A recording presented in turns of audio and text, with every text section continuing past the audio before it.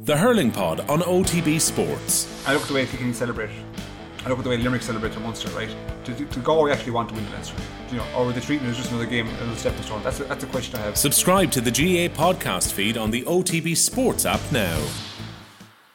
Now then, you're very welcome along. So, Neda Manua is a name familiar to football fans out there. Played for Manchester City and QPR. Recently retired in his mid-30s now. Has released an autobiography. Very interesting story to tell.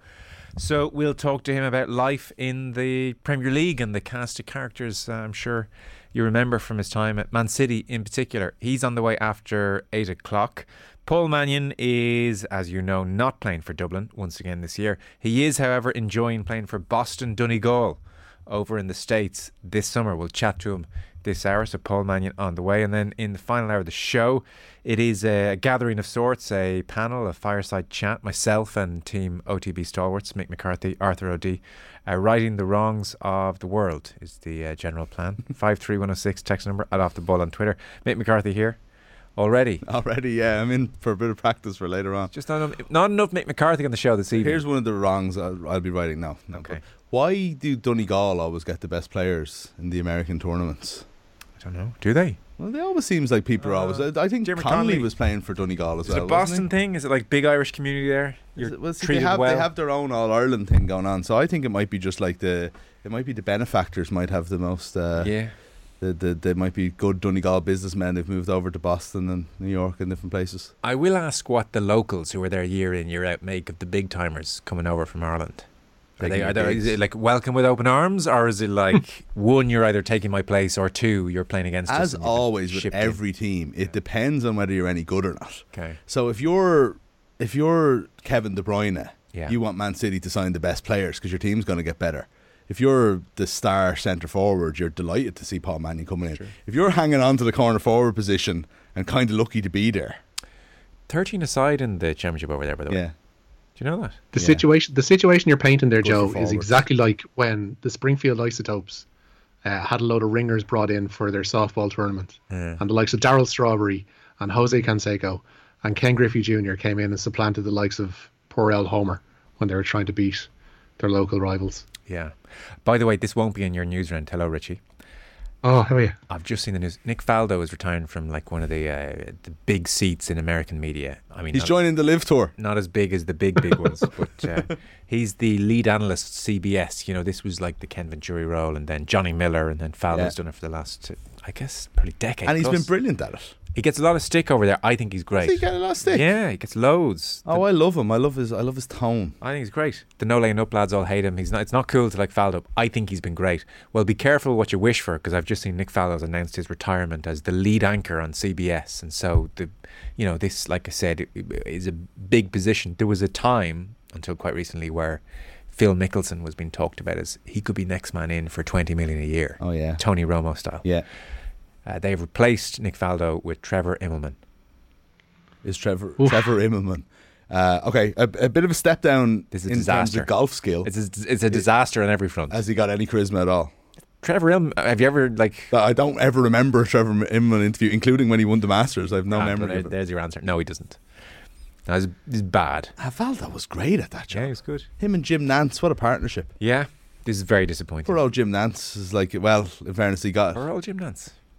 No? What happened to Jim Nantz? He's losing Nick Faldo, his mate. Oh yeah, but he's got Tony Romo. He has got Romo, yeah. And he's getting a giant pay rise. Okay. He literally said Tony Romo's getting 20 million. I want more than the measly 7 I'm getting.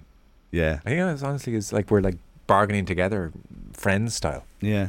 Well, you see that the Joe Buck and Troy Aikman went as a package from Fox to ESPN for Monday Night Football, right, for next year. So the announcer talk is and announcer business is big deal in NFL in America at the moment. Right.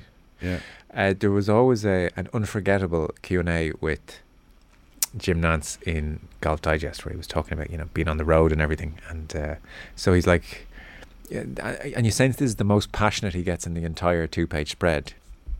I like my toast really burnt.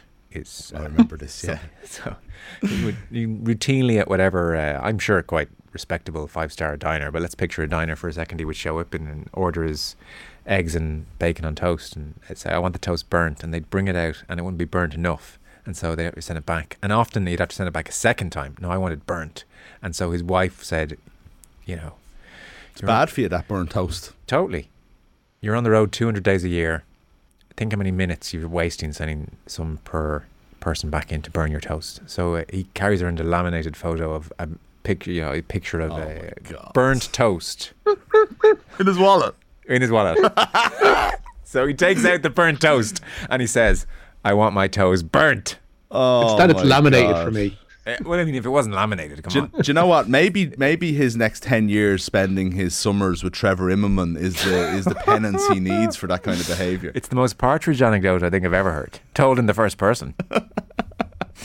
Yeah, well, his purgatory is going to be Trevor Immelman. So It's my purgatory.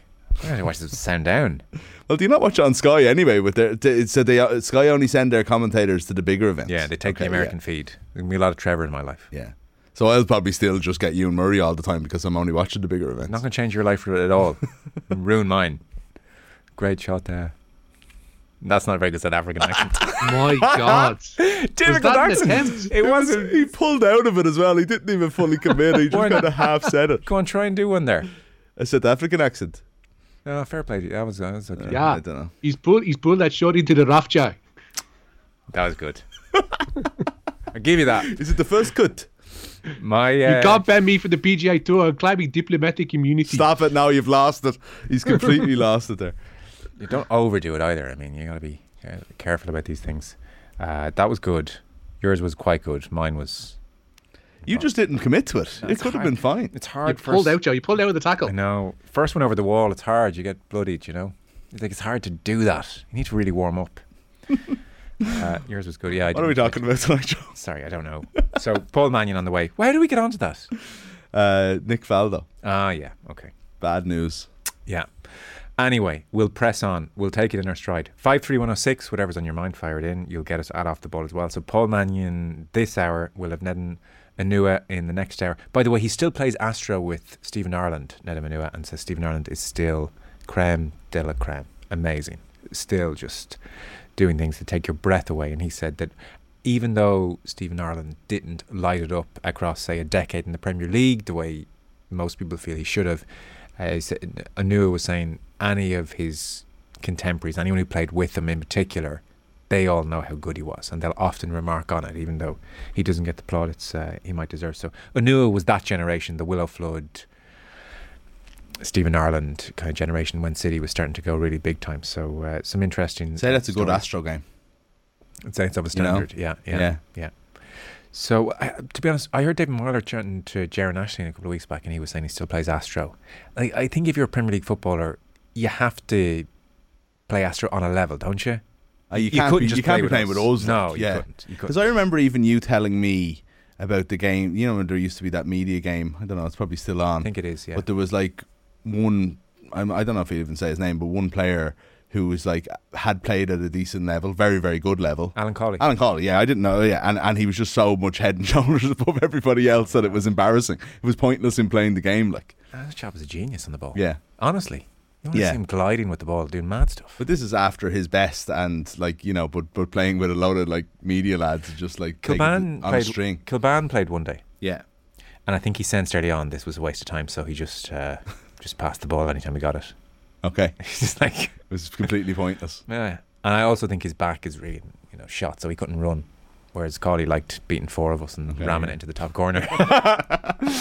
So we should kick off. The news round is brought to you with Gillette Labs for an effortless finish to your day. Richie, you are starting with news of a massive game in Irish football. Yeah, the Republic of Ireland under-21s are going to play Israel for a place in next year's European Championships. Jim Crawford's side will play at home for the first leg. That's in September, and it follows today's draw in Neon. Israel finished above Poland and Hungary in their qualifying group, and they only lost by a single goal in both of their games with Germany. Is there an early sense, Richie? I'm just new to this news. Apologies, of who would be favourites to progress? Well, Jim Crawford had a quote today saying that the overriding sense from the others that were involved in the draw in Neon was that Ireland were actually the team that people wanted to get, and there were some tough potential draws in there. I'd say potentially tougher than the likes of Israel, but like you can only go on their record. They beaten by the odd goal. I think it was a 1-0 and a 3-2 against Germany, so they can definitely hold their own.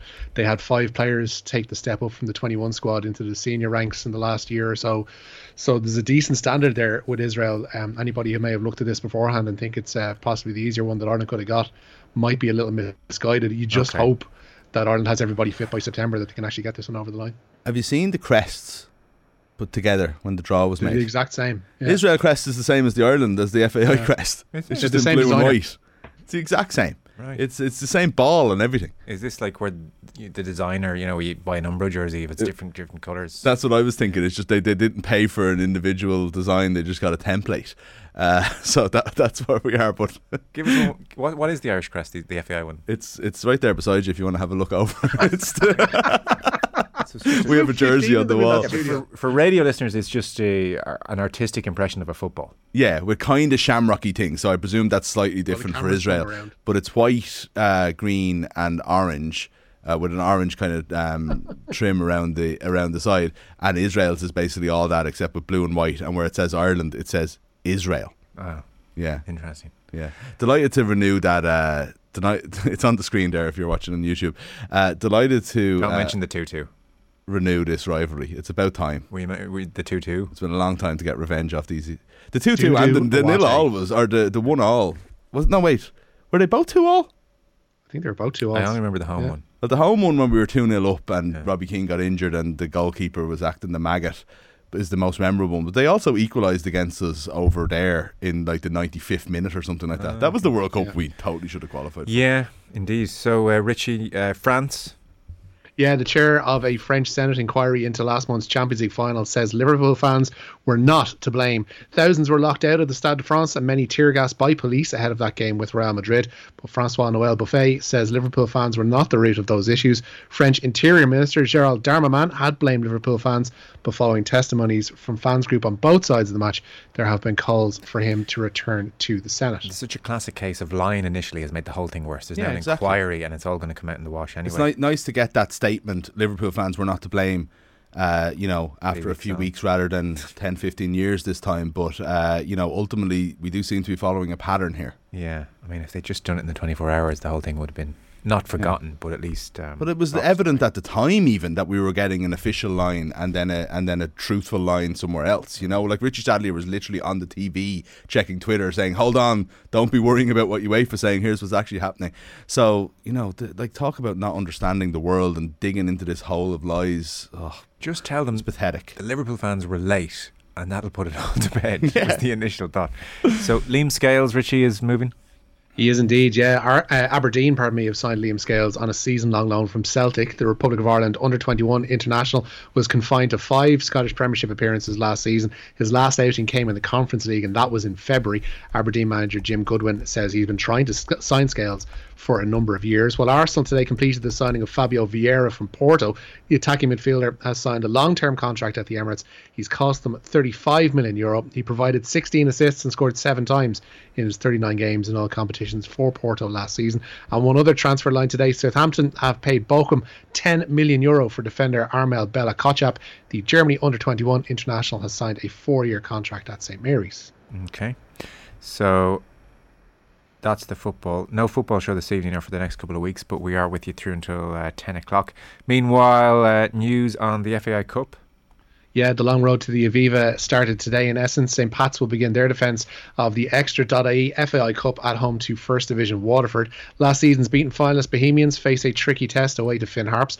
League leaders Shamrock Rovers were drawn away to non-league Bangor Celtic, while Dundalk will be at home to Longford Town. And Derry City will play host to Oliver Bond Celtic. The non-league club's Carl Bateman was asked at this afternoon's draw if the non-league team risk being overawed by their trip to the Brandywell. Absolutely not. Are you joking me?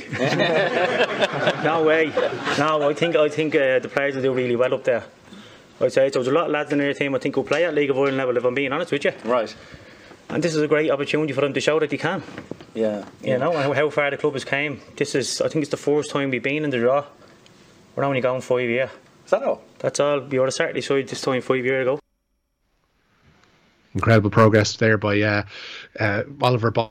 Taking Women's FAI Cup first round. Peamount will be at home to non-league Finglas United. There are 2 all-National League ties, with Bohemians hosting Galway and DLR Waves up against Treaty United. Elsewhere, Sligo Rovers will play Douglas Hall, Athlone go to Whitehall Rangers, and Cork City will play Bonagee United. Richie, does Bows drawing away to Finn Harps means that they won't get to wear their FAI Cup only jersey, and if they lose, then that jersey will literally be never worn by anyone except you? You could presume correctly there, Michael. Come on, Harps. But no, there was, and there have been FAI Cup jerseys before. There was a lovely white one with red and black kind of diagonal sash a couple of years ago that did get outings in the FAI Cup, and we were knocked out pretty early, I think, that season, and may have popped its head up, I think, later on that term. So there's every chance you actually will see it. But if not, sure, it adds to the uniqueness of it. There is a text in all capitals. Uh-oh. It starts Are we off in trouble? It starts off with Molloy. Oh no, we're in trouble, aren't we? I feel like George McFly and Buzz has just walked in here, just aggressive.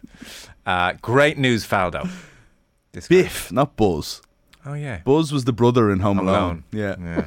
Similar vibes, actually. Yeah. Who'd win in a fight between Biff and Buzz? We're not getting into that. Molloy. Buzz is way too middle class. Great news, Faldo. How did he introduce Harrington as from the land of potatoes? Anonymous. And he didn't. He probably did. I'm not sure on it, but it wouldn't surprise me. There was a potato thing in there, though, in his Ryder Cup speech. It might have been like, because Harrington, like a great practicer, there might have been he's hit more balls in practice than there are potatoes in Ireland or something. Yeah. And I think on hilarious. I think on GMAC there was like, I feel there's a danger I'm misquoting here, but I think it was along the lines of this 08. I've gone looking for this 08 Ryder Cup speech. I can't just find it. It's not on YouTube for some reason, which is a travesty. But I think it was like, it's McDowell. He doesn't know which country he's from. Kind of, yeah. It was 1-0 USA, if those speeches count for anything. So, yeah. Not a great Ryder Cup captain, I give you that. No. So, great golfer, though, and a good analyst. He might not have been always the most politically correct. You need that in well, not political correctness necessarily, but you need like people who are a bit daft on TV sometimes to say things, He was always fun. So you, by quirk, you're going to the Brooks Koepka news. He's the latest big name, 4-time major winner, young player, and he's jumping, Richie.